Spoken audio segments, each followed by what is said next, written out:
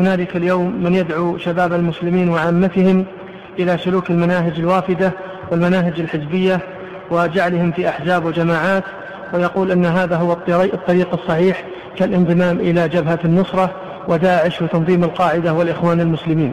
فما سماحتكم؟ جميع الفرق الحادة اليوم كلها ضلال. إذا نظرت إلى نظر الفاحصة وجدت أنها لا تمت بصلة، وأن من هم تقمصوا الإسلام لآرائهم وأهوائهم وخداع الناس، وإلا هما ضلال. استباحوا الدماء، انتهكوا الأعراض، نهبوا الأموال، أفسدوا في الأرض، سفكوا الدماء بلا حق.